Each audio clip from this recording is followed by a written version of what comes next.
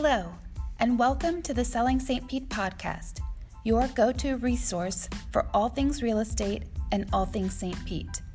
I'm your host, Nicole Sanchez.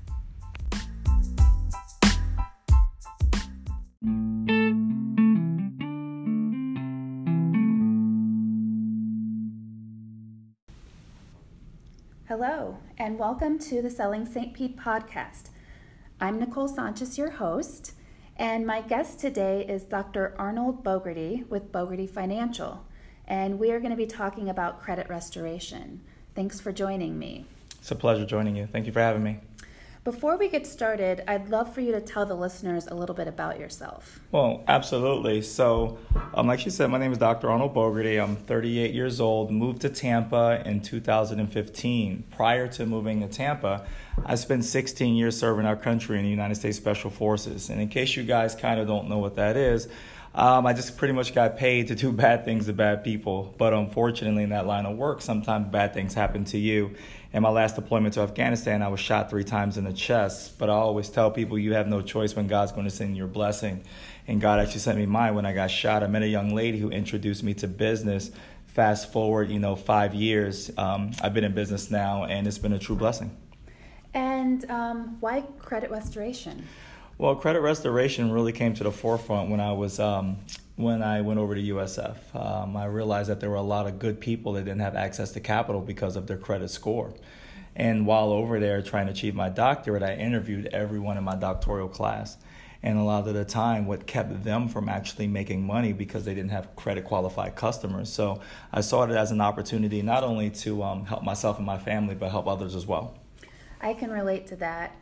When I went to college, I got this little plastic card given to me from a company that said, you can put money on it or buy things and not have to pay right then, and then pay off, down the road. And I didn't realize how detrimental interest could be until it felt like a noose around my neck. And, I was able to dig my way out of that, but it was a long, arduous road. And that's why I'm so passionate about financial literacy and teaching people, hopefully not to make the mistakes that I made, because, it can be devastating to, when you make the wrong choices. And sometimes you get in so far that it takes a really long time to work your way out. Absolutely. Absolutely. So today we're going to be talking about credit restoration. And I think it's important to do for several reasons. One, I think that there are a lot of myths and misconceptions about credit in general, not just your credit score, but how the whole system works. And I'd love to dispel those myths. 2, more and more companies are utilizing credit scores. It used to be, just using them when you're buying a home or maybe buying a car, but now insurance companies are using the scores. The military, employers are using that to determine candidates' eligibility. And when you look at the overall financial picture of our country, the U.S. is $22 trillion in debt. That breaks down to $68,500 per citizen, or over $183,000 per taxpayer. That shows that we need financial literacy because clearly we're not able to manage our debt in a manageable way. And so that's what we're here to talk about today. So what makes up a credit score? Well, there are a few categories, but 5 main categories that make up your credit score. The first one is credit history. That makes up 35% of your score. So you want to make sure you're paying your bills on time. I advise all of my clients, listen, if you cannot pay your bills on time, at least reach out to the creditor. A lot of creditors will help you as long as the communication stays open. Do not bury your head in the sand and not communicate, because if you go 30, 60, 90 days late, that is detrimental because that's 35% of your score. The next part is capacity amount owned. This is your DTI. You want to keep that under 30%. Now, I know there's times to whereas, let's say you have a credit card that has a $1,000 limit, and you may need to go over that $300 threshold, but you want to make sure that you're getting that back because that is 30% of your score. So don't take on too much that you can't handle, that you can't pay. And DTI stands for debt to income ratio. Debt to income ratio. The amount of debt that you have in comparison to the income. To the money that you make. Yeah. Because once you go over 30%, creditors look at you as a risk or look at you as desperate, meaning you're not living within your means. The next is your length of credit. All right, that's 15% of your credit score. Now, the old adage back in the day, I can tell you, my mother told me when I used to get into credit card debt when I was young, she used to say, hey, go ahead, get that credit card, cut it up, close the accounts. Well, that's one of the worst things you can do because that's 15% of your score. So what you want to do is just pay that down under 30%. And if it's not a card that you're using, actually pay it under about 9%. You want to leave a little bit of a balance on it to show that it's active, but you want to get it as low as possible. Maybe fill up a gas tank or something like that. Be sure you're paying that off. The next is new credit. You know, if a lot of people don't or they're scared to use their credit, well, that's just as bad as having bad credit. You want to go out there and use your credit, but you don't want to open up accounts that necessarily you can't pay. All right, that's 10% of your score. And last but certainly not least is your types of credit. Those are installment loans versus revolving. Installment is something that you have every single month, like a car payment or a house payment. Revolving is credit cards because it's changing, and that's what we consider revolving. So that's what makes up your credit score. And I have heard people who have new credit cards and don't use them, and then they see the balances lowering or the amount that their credit available. If they don't use it over a period of time, the company will say, okay, well then we're not going to make that amount available. So that impacts your debt to income ratio because you don't have as much available credit. Absolutely. So how often do credit scores change? Well, your credit score changes pretty much every month. A lot of the time, people will go on, let's say, Credit Karma, which I really don't advise. They have a Vantage. They show your Vantage score, not your FICO score. But your credit changes pretty much every month. Once a reporting date happens, when the creditors report to the credit company, they recalculate and your credit changes. So you'll see scores, even as early as every 15 days as far as the changes on your credit. Okay. And how often do you recommend checking your credit? Well, people check their bank accounts every day. All right. Now, I wouldn't say check your credit every day, but you at least want to check it every quarter for mistakes. Okay. That's how, because a lot of the time, there are people or there are companies that put things on your credit that may not be yours and that you can go ahead and dispute and remove. So you want to make sure you're checking your credit at least 4 times a year. I actually had that happen one time. I was applying for a tenant application in Wisconsin, and the landlord brought to my attention that there was a judgment against me. And I looked on my credit report, and the person didn't even have the same name as me. I have no idea how that erroneously wound up on my credit report. And thankfully, that was really the only blemish at the time. So they, they approved the application. But it took a good 6 months to get that removed from my credit. You're right. And listen, 80% of credit reports out there have inaccuracies.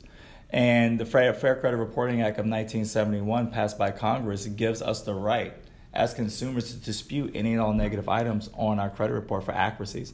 So you'll be surprised when you look at your credit report if an address isn't right, if a name is spelled wrong. All right, you have the right to go ahead and dispute that in order to remove it, because that digital resume that we call a credit score impacts your life tremendously. Mm-hmm. The average person pays anywhere from $250,000 to $1 million in high interest rates because of a score. And a lot of time it can be avoidable because it may not be your fault. It may be just mistakes put in your credit report that happens quite often. So let's break that down a little bit. Let's say that you are buying an automobile, and what does the interest rate look like for a person who has good credit, which would be, 750? Yeah. Mm-hmm. Versus someone who has, say, a 580 score? Well, what I would like to do is use myself for an example. When I was in the military, we had to keep our credit pretty good, but we didn't have to keep it at that 750 mark. And so I purchased a vehicle that was about $32,000, but my score was around a little over 600. Well, I paid 17%, wow, on that vehicle, which my car payment was around about $700. And if you take it now that I have well over 750, I was able to buy a $120,000 vehicle, and my payment was only $850 because I got a 3% interest rate. And so you want to think about the differences between how credit can work. That's the difference between you getting something you need necessarily, buying something that you want. And so credit definitely pays a huge difference with that score. Right. That was more than 5 times the amount of interest. Absolutely. 3% compared to 17%. That's crazy. Yeah. So, for instance, I get this a lot as a real estate agent. Will I be penalized for shopping around for the best interest rate? Because I have people that want to talk to multiple mortgage lenders to see what rate they're offering. Well, I wouldn't necessarily say you'll be penalized for talking to multiple people. Now, if you do give permission to go ahead and run your credit, then yes, it will penalize you. For every inquiry, or every time someone sees or checks your credit worthiness, it's going to dock you about 3 to 5 points for each one. And so you want to do your research on who you want to go with first, and then go with that person when you're shopping around for a home. Is there any stipulation that if it's done in a certain period of time, the companies recognize that you are shopping rates? And no. Companies look at inquiry as an inquiry. Okay. And so if you're going and you're trying to purchase a home, and let's just say the lender or whoever you're using goes and shops your credit around, well, they'll shop it around, let's say 10 different people. And then that'll come back, and so your score will be, negatively affected the next time you go apply for credit. So if you're doing it right at that point, then no, it really won't, because it doesn't have time to calculate. Okay. But once you get further down the line, let's say that next month, yeah, you will see a decrease in your credit simply because they were shopping around your credit. But if you're talking to a lender on Monday and then someone on Tuesday and maybe a third person on Wednesday, no, it won't affect your score. Okay. In that shorter period of time. Okay. And then I thought it was interesting, you talked about Credit Karma, and there's certainly a number of consumer websites where you can go and check your credit, but the credit number that you see on those websites isn't going to be the same that a car dealer will see, or a lender will see if you're looking to buy a home, or a credit card company will see if you're applying for credit. Why is that? Well, you have different scores for different industries. You have a car score. All right, you have your FICO score, you have an insurance score. And these are calculated differently, and that's just the way the different industries do it, because they know their risk, and so they know what they're looking for, and they recalculate your score in that way. And so the best way to know your score is to go through your bank. All right, your bank will give you at least one credit report each year, but also you can go to annualcreditreport.com. They will go ahead and give you, I believe it is 2 credit reports that are pretty much accurate, and it's all 3. When you go to other sites, let's say Credit Karma, they only give you two scores, and I believe it's your TransUnion and your Equifax. They don't give you your Experian score, and then it's your Vantage score and not your FICO score. Vantage scores tends to be higher than FICO, but most creditors use your FICO score when determining if they're going to give you that loan. Okay, so lenders, car dealers, they're looking more at the FICO score, yes, not at the Vantage not score. at the Vantage. But Vantage is what you see on a lot of consumer sites. Absolutely, and so that's why a lot of my business partners that work with homes or cars, they always say, yeah, we have people coming in and they're saying, well, my Credit Karma says I'm at a 630, but they're really at a 540 or 550 because they're looking at the Vantage and only taking into account 2 of the bureaus. Okay. And how do the different credit bureaus, how are they different from each other? Why are there 3 different credit bureaus? Well, obviously, you can't have one credit bureau have a monopoly. And so also you have the different credit bureaus that deal with different regions. Like Experian's the largest of the credit bureaus. They deal with all the United States. Then you have TransUnion and you have Equifax, which are smaller. Now, they do not communicate with each other. And so here's a great example that I use quite a bit. Let's say I own Bogerty Furniture here in Tampa. Well, owning Bogerty Furniture here in Tampa, I'm not obligated to report to any of the credit bureaus, but definitely not all 3. So who am I going to report to? I'm going to report to whoever deals with the Southeast. I'm not going to deal with the other 2. And so that's why your scores are not on par all the time, or you don't have the same score. And they can fluctuate even hundreds of points because of depends on who's reporting and what they're reporting to those bureaus. Is there a cost for a business to report to those credit? Not at all. Okay. There isn't. Now, what becomes costly for a company is if you go ahead and dispute it and get it removed and they try to put it back. then it becomes costly to them. That's why once you remove an item from your credit report, a lot of time it doesn't go back, especially if it's a collection account, because it's not worth it to that collection agency to go ahead and put it back, because now they know that it could be removed and it may not even be yours. And so that takes me to another point. So let's say a person had a bill go to collections and now they're getting calls from a collection agency. Do you have any advice on what they can do? Because technically they haven't done any business with that collection agency, right? The balance was with another company. It was with the original creditor, absolutely. So you have to realize that companies insure your loans. And so what they do, they know that they're going to get their money. And so what they do is they sell to collection agencies for pennies on the dollar. Now, you do not have a contract with that collection agency, therefore you're not obligated to pay them. That's why they call you 5, 6, 7 times a day. Now here's the trick. Once you answer the phone and you verify that debt, now you're obligated to go ahead and pay that collection agency. So what you want to do is you never ever verify your debt. You do not owe ABC Collection, who bought the account from, let's say, Bank of America. But once you go ahead and verify that debt, then you can be on the hook in most states in order for that debt, to whereas they can go ahead and put it on your credit report, keep it on your credit report, and then try and get you to go into a payment arrangement with them. Okay. So let's talk about some of the myths of credit. Okay. Number one, debt is debt, and not all debts are equal. Well, if you could be a little more specific on that question when you say debt is debt and not all debt is equal.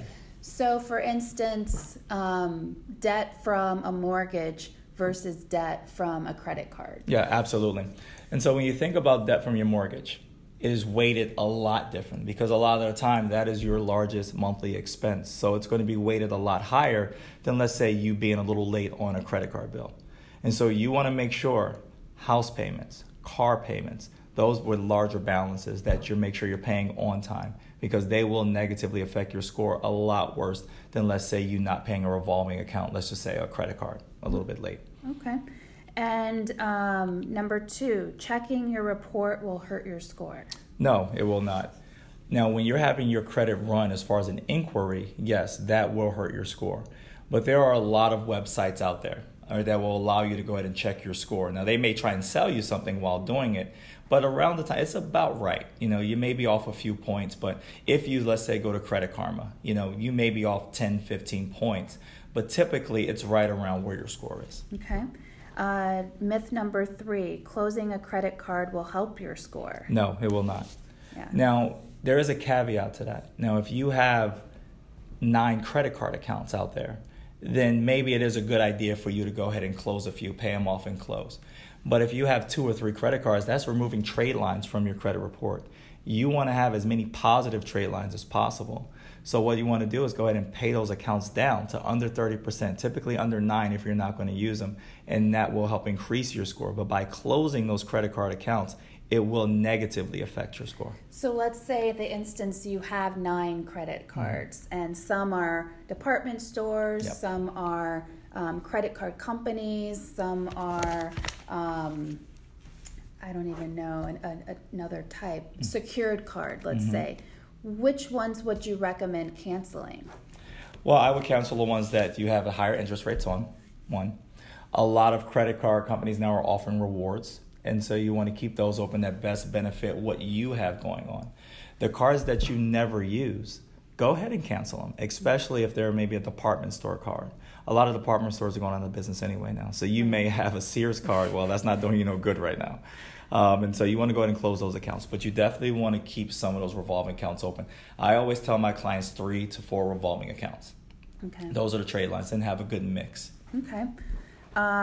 Myth number 4, there is only a single credit score. We talked about that. Yeah, we talked about that. Yeah, you have your Vantage and your FICO. Yep. Those are the main 2. Myth number 5, only low-income people have bad credit. Absolutely not. I have helped service now over 5,200 clients in the past 18 months. And you'd be surprised how many multi-millionaires or even high 6-figure earners I have are clients, because they don't understand how credit works. They make a lot of money, but maybe they won't pay their bills on time. Or maybe their debt to income ratio is so high.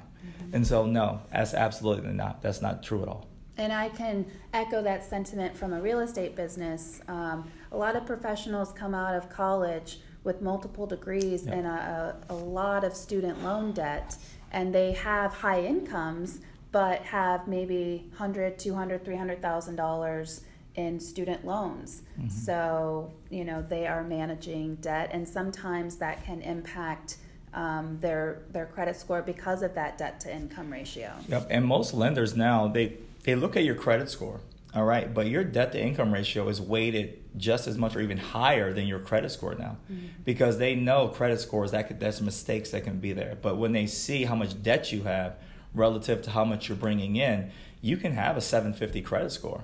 But if you're only making $15,000, $20,000 a year, but you're spending, 12 of it, then they're not going to loan you the money. They're not going to give you that loan. Right. Number 6, better job equals a better score. Absolutely not. And we just talked about that. If you make $80,000 a year, but you're spending $70,000, you're probably not going to have a great credit score. Absolutely right. It's paying your bills on time, keeping that debt to income ratio low. Number 7, married couples have joint credit reports. Absolutely not. Now, married couples can be co-buyers, on different accounts. Yep. Then that will report to both of your scores. But no, each individual with a Social Security number has a different score. And I can say from a home buying perspective, when you have joint borrowers, they will defer to the person with the credit that needs the most improvement or the lower score, because you can't, rely on that person with the high score. You're absolutely right. Myth number 8, paying debts erases them from your credit report. No, absolutely not. And so a lot of the time people think that, hey, I'm going to go get my tax return, or I have a large sum of money coming in, and I go pay off that debt, or I just pay it off. It doesn't erase it from your score. It's still there, especially if you were ever late on it. Just because you pay off a debt doesn't erase the fact that you were late on it at a time. So it can stay on your score up to 7 years. That was going to be my question. How long does that happen? Up to 7 years, they can keep that on your score. Now, being that you paid the debt is not in danger of being sold. And so that debt will eventually come off. But a quicker way to do it is just go ahead and dispute it. Then companies will go ahead and remove it from your credit report. Okay. Myth number 9, credit is impossible to get if you don't already have it. No. Now, when you're 18 and you're finally out on your own, there are a lot of ways that I instruct my clients on how to build their credit. One, if your parents or someone that you know has good credit, they can put you on, let's say, a credit card, to whereas now you're an authorized user. Now you have no rights to that card, but if they're paying it on time and they're trustworthy, that will help you build your credit as well. Also, getting a secured card. Secure cards are one of the fastest way to build your credit. There, you're using your money. And how a secure card works, let's say you go into a financial institution, you give them, let's say, $500. They give you a Visa card that has $500 limit on it. You use it and you pay it off on time. That's going to build your credit as well.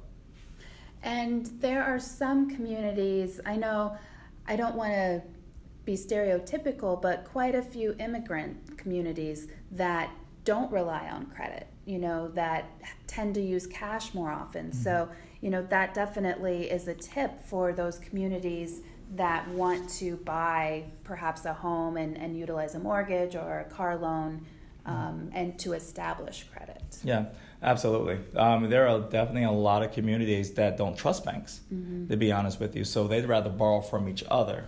Now, your capital may be limited and you don't have as many resources, but you're right, 10% of people are credit invisible, meaning that they don't have credit or do not utilize the credit system. Yeah.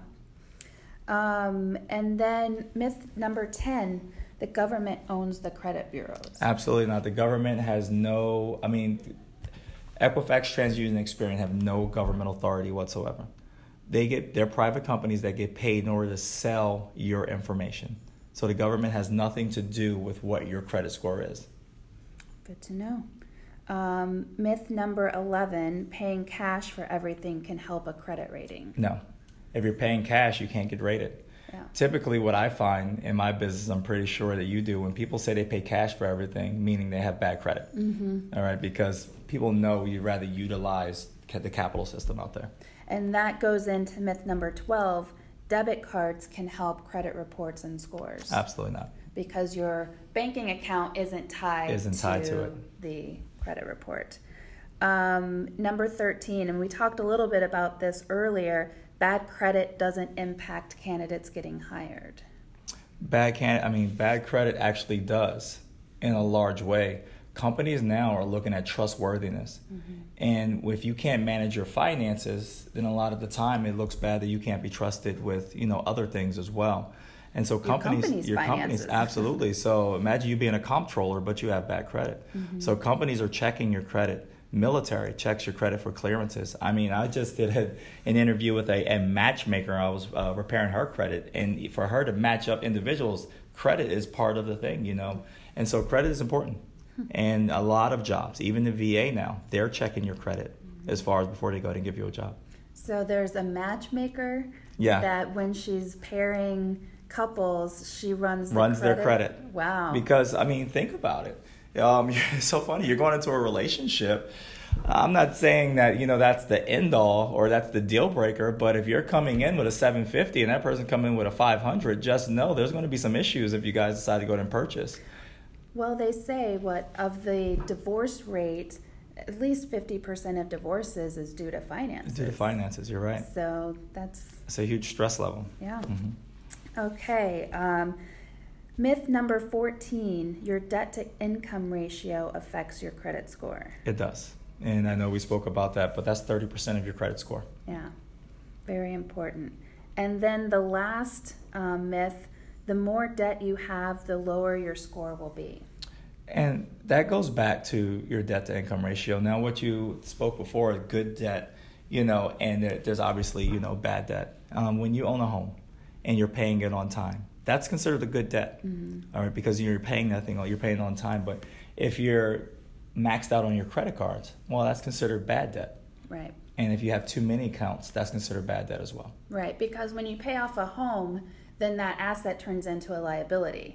So if you have $1 million home, you've been paying it off, not only is your debt to income ratio, it may not change until your home is paid off, but once it is paid off, now you have $1 million in assets at least. You do. Whereas with a credit card, once it's paid off, that's it. You just get the joy of having it paid off. Yeah, and you have that balance that you can use again. Right. But that's pretty much it. Right.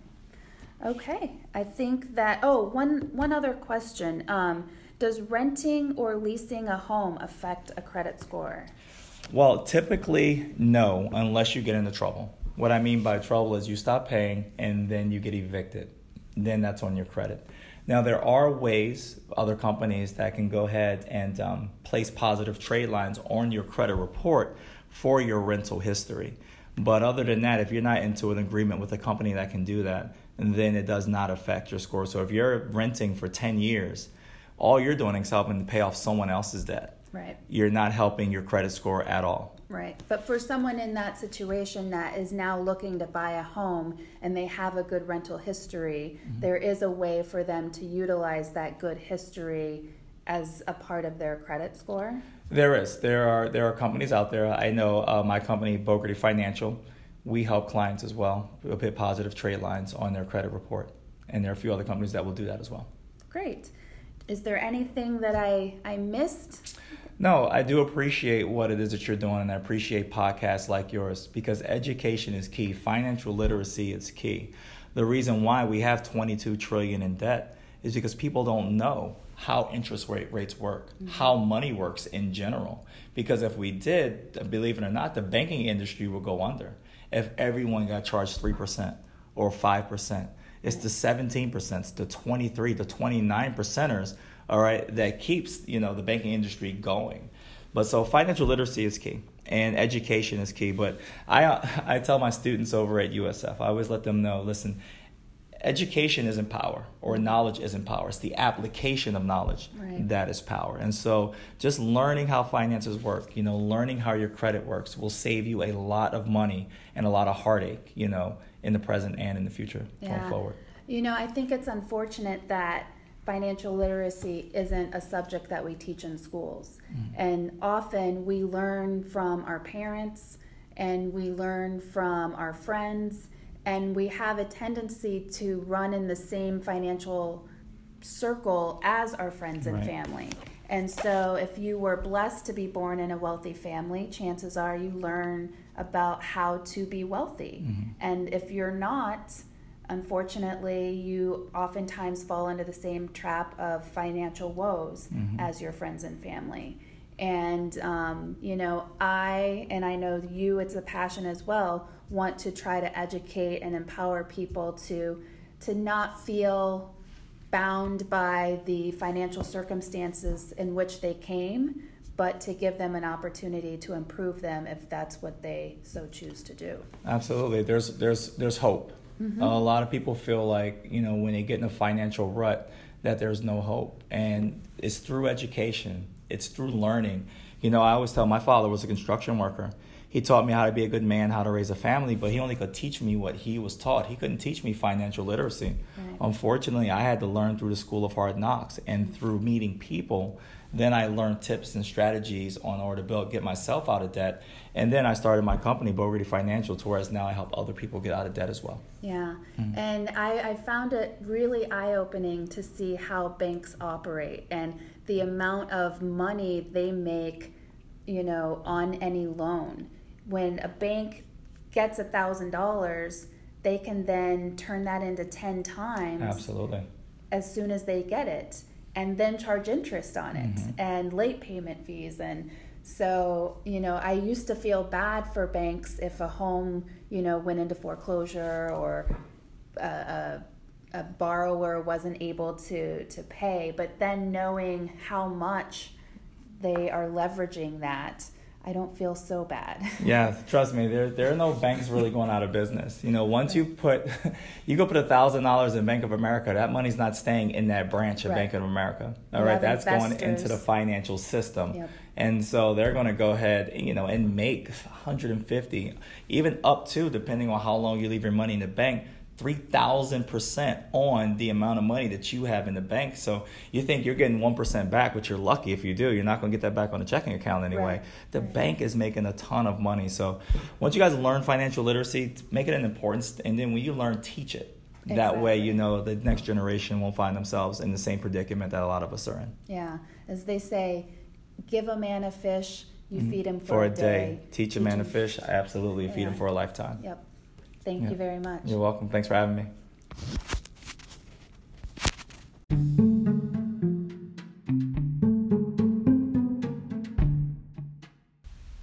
Thanks for listening. If you like what you hear, be sure to subscribe so you can listen to future episodes. And if you have a show topic that you'd like to share with me, or have a real estate related question that you'd like to ask, I'd love to hear it. You can call or text me at 719-201-5022, or you can reach me via email at nicole@sellingstpetefl.com. That's NICOLE@SELLINGSTPETEFL.com.